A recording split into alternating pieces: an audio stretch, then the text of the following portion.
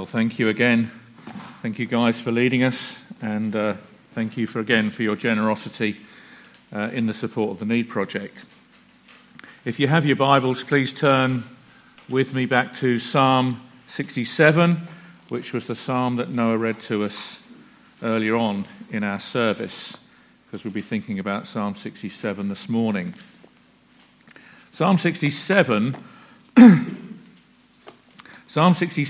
is a Spirit-inspired call upon God's people to be passionately committed to God's worldwide mission to reach the nations for Christ, so that they, like us, enjoy and delight and praise Him.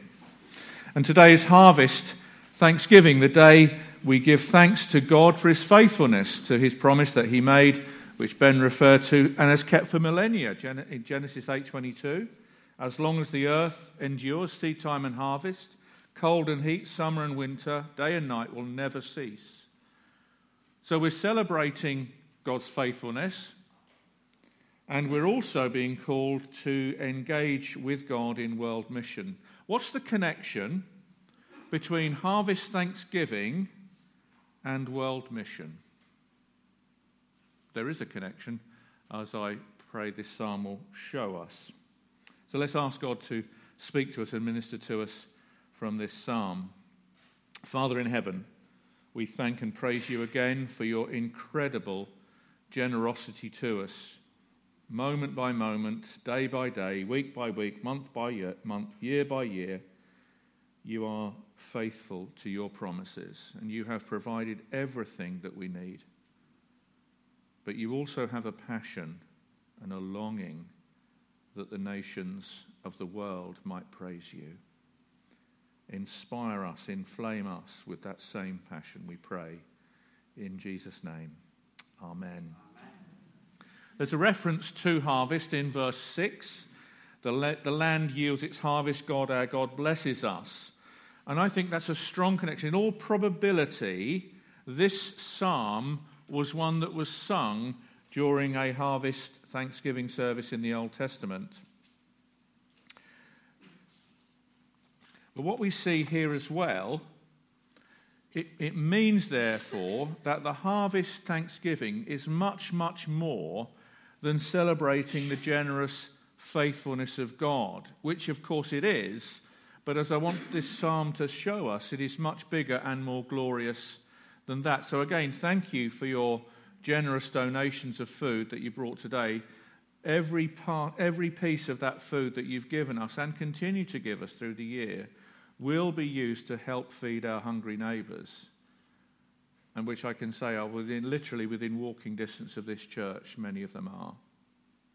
And also the funds that have been collected today will be used for mission to help us reach our community, our nation, and our world with the gospel of Christ.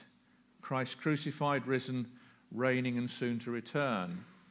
Which is one of the reasons why the Need Project, the work and ministry of the Need Project, is located within the mission outreach of this church.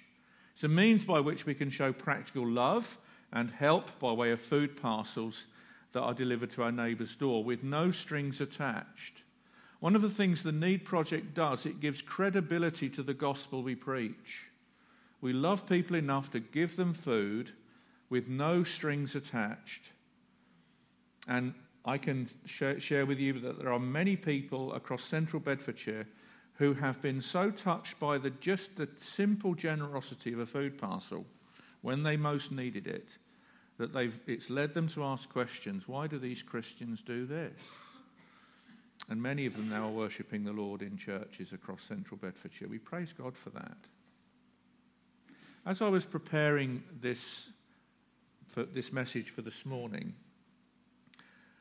I was convicted, deeply convicted. So therefore my prayer and my goal in this sermon is to inflame and ignite in me and in you a passion for God's worldwide praise, which will be accomplished by God's people obeying his call to worldwide mission, as this song is God's call He's calling us to embrace, engage, and experience his saving purposes to reach the nations.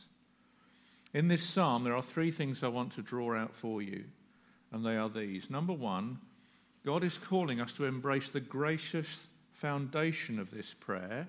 Number two, God is calling us to engage with him to see him gloriously fulfilling this prayer. And number three, he's calling us to experience the generous foretastes of God answering this prayer. So let's work through this psalm together. So we are to embrace God's saving purposes in this psalm. May God be gracious to us and bless us and make his face shine on us so that your ways may be known on earth, your salvation among all nations. Blessed to be a blessing is hardwired into God's saving purposes for the nations. That comes out multiple times in God's covenant relationship with his people. Verse 1 of the psalm, may God be gracious to us and bless us and make his face shine upon us, is taken from Numbers 6, 22-27. Let me read those verses to you. This is what the Lord said to Moses. Tell Aaron and his sons, this is how you are to bless the Israelites. Say to them, the Lord bless you and keep you. The Lord make his face shine on you and be gracious to you. The Lord turn his face toward you and give you peace. So they will put my name on the Israelites, and I will bless them. This is showing us something of the Lord's heart towards his people. The Lord is showing his heart to us in this blessing that the high priest was meant to pronounce over the people of God. It shows us that God is a God who loves to bless his people. Significant as well that it is the responsibility of Aaron, who was the then high priest, and his sons to pronounce this blessing. And as we heard last Sunday evening, Aaron, the high priest, was pointing to the ultimate high priest, the Lord Jesus himself. He's a type of Christ, Aaron was, and all of his subsequent descendants who were appointed to the role of high priest were to pray this prayer for the people of God, which is why the psalmist in Psalm 67, we don't know who wrote Psalm 67, takes this prayer up centuries later, therefore encouraging us to take up this prayer. It is right, therefore, to pray for God's blessing upon us. Notice the repeated reference in the prayer to the face of God. Bless us and make his face shine upon us. We find that reference to God's face repeated twice in the blessing in number 6. What does it mean? When you think about this, if you know anything about the story of Exodus and God bringing his people out, there was a time when Moses said, "Show me now your glory."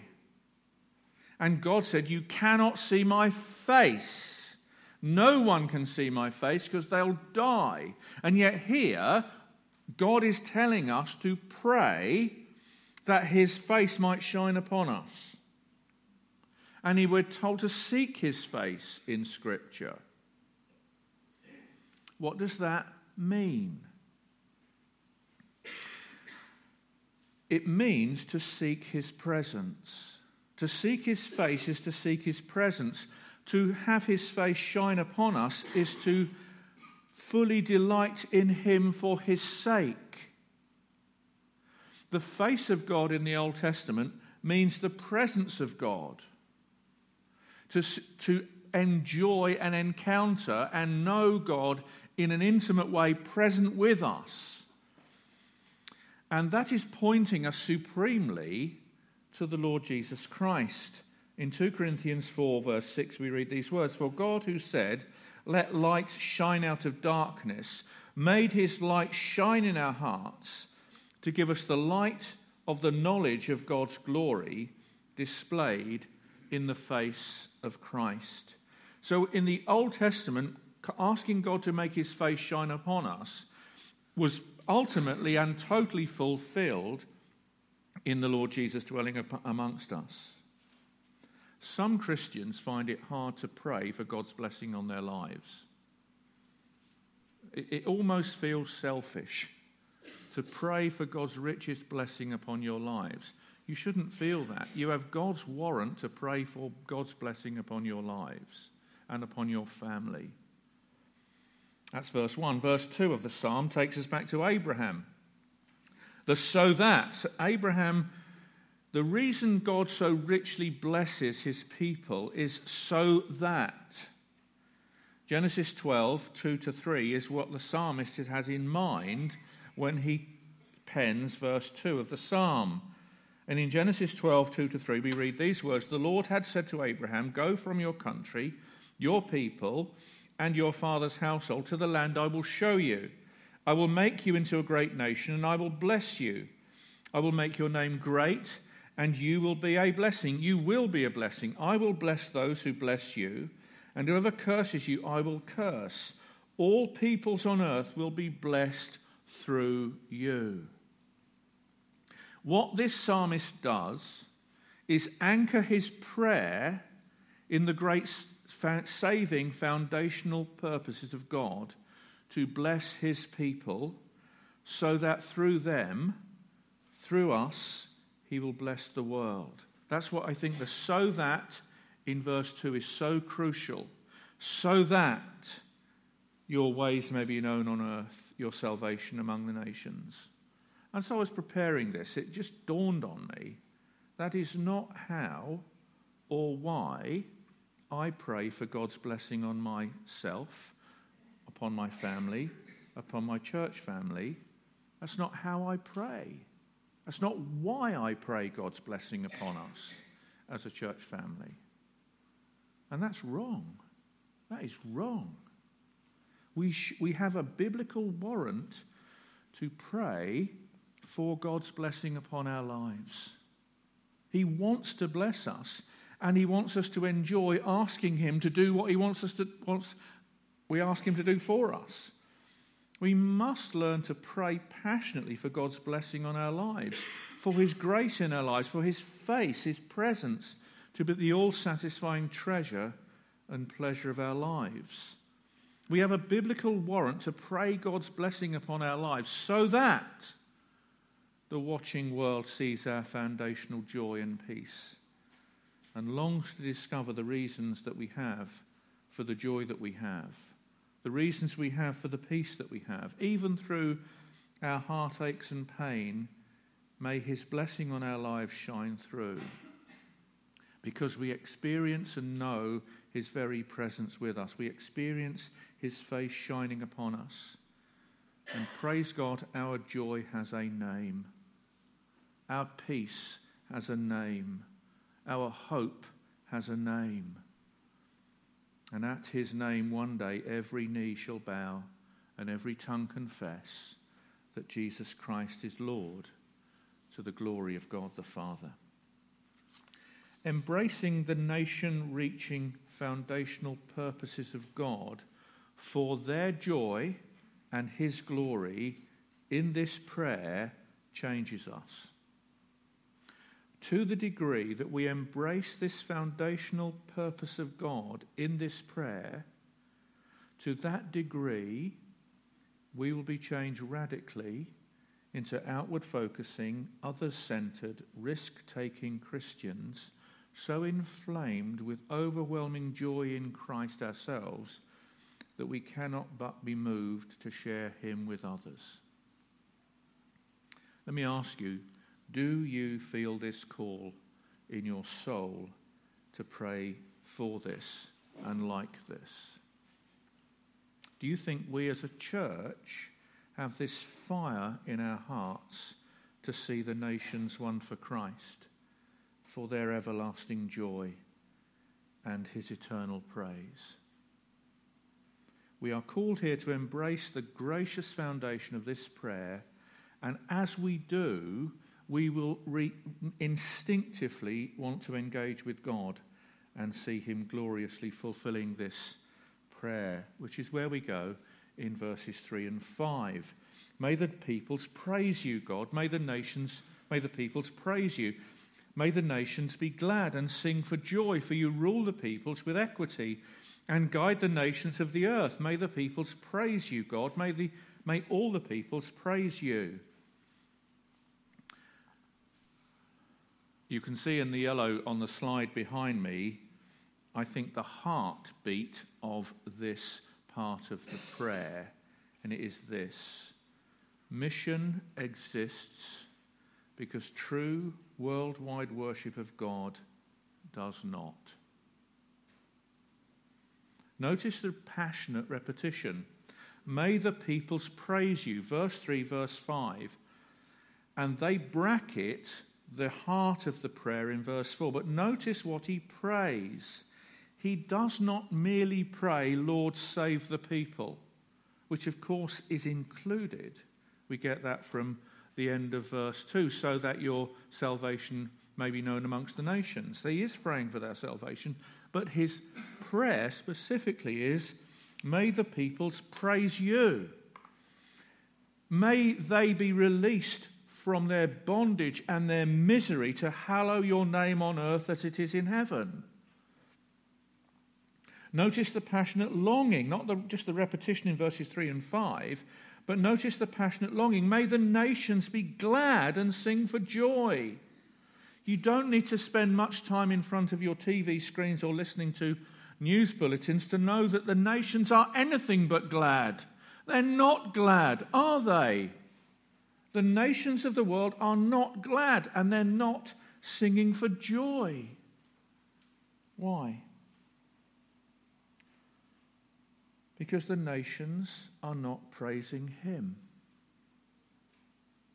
Why? Because the nations are not obeying him as their king and following him as their shepherd. Is the Lord Jesus, who said to his disciples in Matthew 28, all authority in heaven and earth has been given unto me, is Jesus King of all nations right now? Not a hard question. The answer is yes. He is the King of all nations. Right now, he is reigning as King. Is the Lord Jesus, in whom is all authority in heaven and earth, guiding the nations as the shepherd? In other words, is he in charge of world events? He's reigning the nations and he's guiding the nations in his perfect will. Are the peoples of the world praising him with joy because of these two realities, that he's king and shepherd over them? Are they experiencing the joy of that? No. I want you to see in this psalm, which dropped in like a ton weight on my soul, there is a powerful connection in this psalm between the glory of God and the joy of the nations. The nations must learn to praise him and experience his joy as we do. Because to the degree that they are enjoying God, to that degree he is glorified. His name is being hallowed on earth as it is in heaven. And I want us to feel the glory and the wonder of that there is not a disconnect at all between God's glory and the nation's joy. The two things go together. You know this for yourself, don't you? When you've experienced God's blessing upon your life in a particular way and you are filled with joy, you are praising him, are you not? Naturally, instinctively. You are glorifying him better when you are enjoying him more. The more you enjoy God, the more you glorify him. That's what we're to pray for the nations. And I want us as a church to get the fire of this and to engage with God to see him winning the nations for Christ. Let me just make some applications at this point before we move to conclusion. I want to make it as a church our 2020 prayer goal for us as a church to have a growing passion for the spread of the gospel to all peoples, locally, nationally and internationally. I want us to be a church that is passionately sending and supporting missionaries from this church to reach the world for Christ in the power of the Spirit. I praise God for the work that the mission team are doing, for reminding us and calling us to pray regularly, for the events that we're putting on locally, the meetings that we're running, inviting folk to come, the light party, brilliant. Praise God for that. Praise God for the work of the Need Project. And I really, that has been an answer to prayer, to see us as a church wanting to engage with our neighbours for Christ with the gospel. Praise God for that. And by the way, you don't need me to tell you, Christmas is just round the corner. I know you can't wait for the Christmas music to be played in Tesco's. It won't be long. And there's great gospel opportunities for Mission Local over Christmas. There'll be a leaflet going out. So if you'd like to sign up to help deliver leaflets across our community, please do. Please see Catherine. If the young people would like to get involved, now do it as a Friday night project or something or other, please see Catherine. We need to get these leaflets out when Ben produces them. I need to get the writing checked and spell checked and all the rest of it. I've got people asking, because my use of the English language in written form has reputations that need to be put right before the leaflet goes out. Let me ask you to say, so please be in prayer for those things, but also, do you know where the largest Muslim population in the United Kingdom is outside of London? Luton. The largest population of Muslims who do not know Christ outside of London is Luton. And I've got someone I know who's a missionary to the Muslims in Luton. And he said, if anyone from your church would like to meet with me and meet my friend the Imam and have a tour of the mosque and get in conversation with them, he's happy to arrange that. If you're interested in that, just meeting these Muslims who don't know Jesus but are very, very keen to meet with Christians and have a good conversation about Jesus, I can arrange that. That's something to think about. We are meeting as church officers next Saturday. We praise God that the Lord has made his will clear in calling Tim to minister amongst us, and he's beginning that his ministry amongst us in January. But one of the things I want us to do as elders and deacons is to think about and pray through this particular issue. How can we as a church and we as leaders of church encourage us to become more passionately engaged in world mission? Have any of you been blessed with a smartphone? Hands up if you've been blessed with a smartphone. Okay. I would strongly encourage you to get and download Operation World onto your phone. It's a free app, and Operation World, it gives you the nations of the world to pray for on a daily basis. And I've asked Joe Ward to come and share with us this morning the nation that we're encouraged to pray for in Operation World. And Joe's going to tell us a bit about the nation we're to pray for, then he's going to pray for them, then he's going to sit down. Aren't you, Joe? In that order. Thank you. So just to explain the app, I've got a really old phone, so it might take a while. So basically when the app comes up, there are 3 topics. It shows you a world map, and it highlights the country in red. So if you're not sure which one you're praying for, it's in red. It's the only part in red.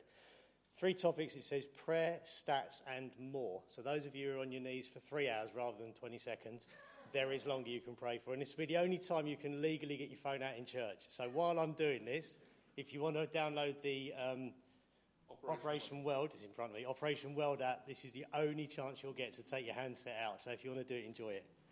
So, let me read what it says and then we'll pray. It says, Russia. The Russian Orthodox Church survived communism and it remains the one major symbol of Russian integrity. It sees itself as the preserver of a great Christian civilization handed down from Rome and Byzantium. It endured terrible persecution along with other Christian groups between 1920 and 1990, when up to 200,000 Christian leaders died as martyrs. Pray that all that is best about Orthodoxy's 1,000-year history will thrive and influence culture and society. Pray the Russian Orthodox Church will make peace with other Christian groups and will stop any activity to suppress or harm them. Pray for the renewal movements within Russian Orthodoxy and for fresh outreach to the Russian people. Russian Orthodoxy is culturally strong but spiritually weak in the lives of most of its followers. So now you can turn your phone off and we're going to pray. Is that fair enough? So, Father, we do thank you for groups like Operation World that are passionate, Father, to get the gospel into other nations. Well, Lord, we've got such an advantage in the West where we're free just to be able to open one of our many Bibles on our shelves, to be able to pray, read a Bible on a train, to be able to talk to our friends at work. And yes, more recently there's persecution as a result of that. But, Father, we're so free to be able to do that. And we do pray, Lord God, for the Russian Orthodox Church. As it was just saying here, they've got such an influence, but the heart of the gospel seems to be missing. The passionate heart of the salvation that comes from Christ seems to be more overshadowed by rituals and religious symbols and that type of thing. And we pray, Father, that you will raise up people within the Orthodox Church who will breathe life into it by the power of your Holy Spirit. Men and women of God, children, young people, Father, in schools and colleges who will be able to be influential, Father, into the next generation of Russian people. That, Lord, it won't just be where they're brought up in the religion of the nation, but they'll begin to experience, Father, the passionate heartbeat of the gospel, Lord, for the name of Jesus' sake. And we ask you, Father God, that just as Bob's saying, that we as a church will gain that desire, Father, to see the nations of the world come to know you in the tiny little areas we can do practically, Lord, but also the passionate power of being able to pray for these things in Jesus' name. Amen. Amen. Thank you. So we're going to pray for Russia tonight in the prayer meeting as well. And I'd like to include a time of Sunday mornings that we pray for the nation. Just like that, we've just done that now. I'd encourage us to all get involved in that. Thank you. Mission exists because true worldwide worship of God does not.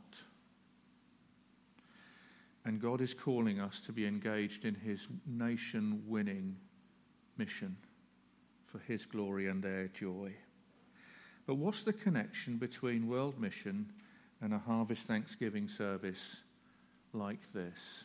Could you flick the slide on for me, please? Thank you. Again, look at verses 6 through 7. The land yields its harvest. God, our God, blesses us. May God bless us still, so that the ends of the earth will fear him. What you see on the table before you is a miracle of God's faithfulness and boundless generosity. The land yields its harvest. The land has once again supernaturally done what the Lord has decreed it would. The land has yielded its harvest. That's a supernatural miracle. No one can explain why a seed that dies and falls into the ground germinates. No one can. It's a miracle. And that miracle happens across this planet year in, year out. And it's a miracle that we have food to eat and to spare. And God blesses us with food and to spare so that we can become a blessing to others and help feed our hungry neighbours. And so what the psalmist does in this psalm is show us that the harvest is a sign of God's faithfulness and a foretaste of the reality that one day all the ends of the earth will be saved. All the peoples will be one day eternally glad and sing for joy. They will be filled with praise to him, and they will be awestruck by his grace and love and mercy and worth. May the nations, may the peoples praise you, God. May all the peoples praise you. Mission exists because the true worldwide worship of God doesn't. We have been blessed to be a blessing to all peoples. So as I close, I want to leave you with this question. What are you going to do with this psalm from now on? Let us pray. May the peoples praise you, O God. May all the peoples praise you. Father in heaven, we thank and praise you that you have richly and in multiple ways been gracious to us and blessed us, and we know and enjoy times of deep refreshing from your presence amongst us. But I've been convicted this week, Lord, because there's a huge so that in this psalm, so that your ways may be known on earth, your salvation amongst the nations. Father, please share with us all, not just our praise, please receive our praise and our thanksgiving for your blessing upon us, but please inspire us with your passion to see the nations won for Christ, that for their joy and your glory. And we pray this in Jesus' name. Amen. Please, we'll conclude our service by the musicians lead us in the closing song, Forever, which will come up on the screen behind.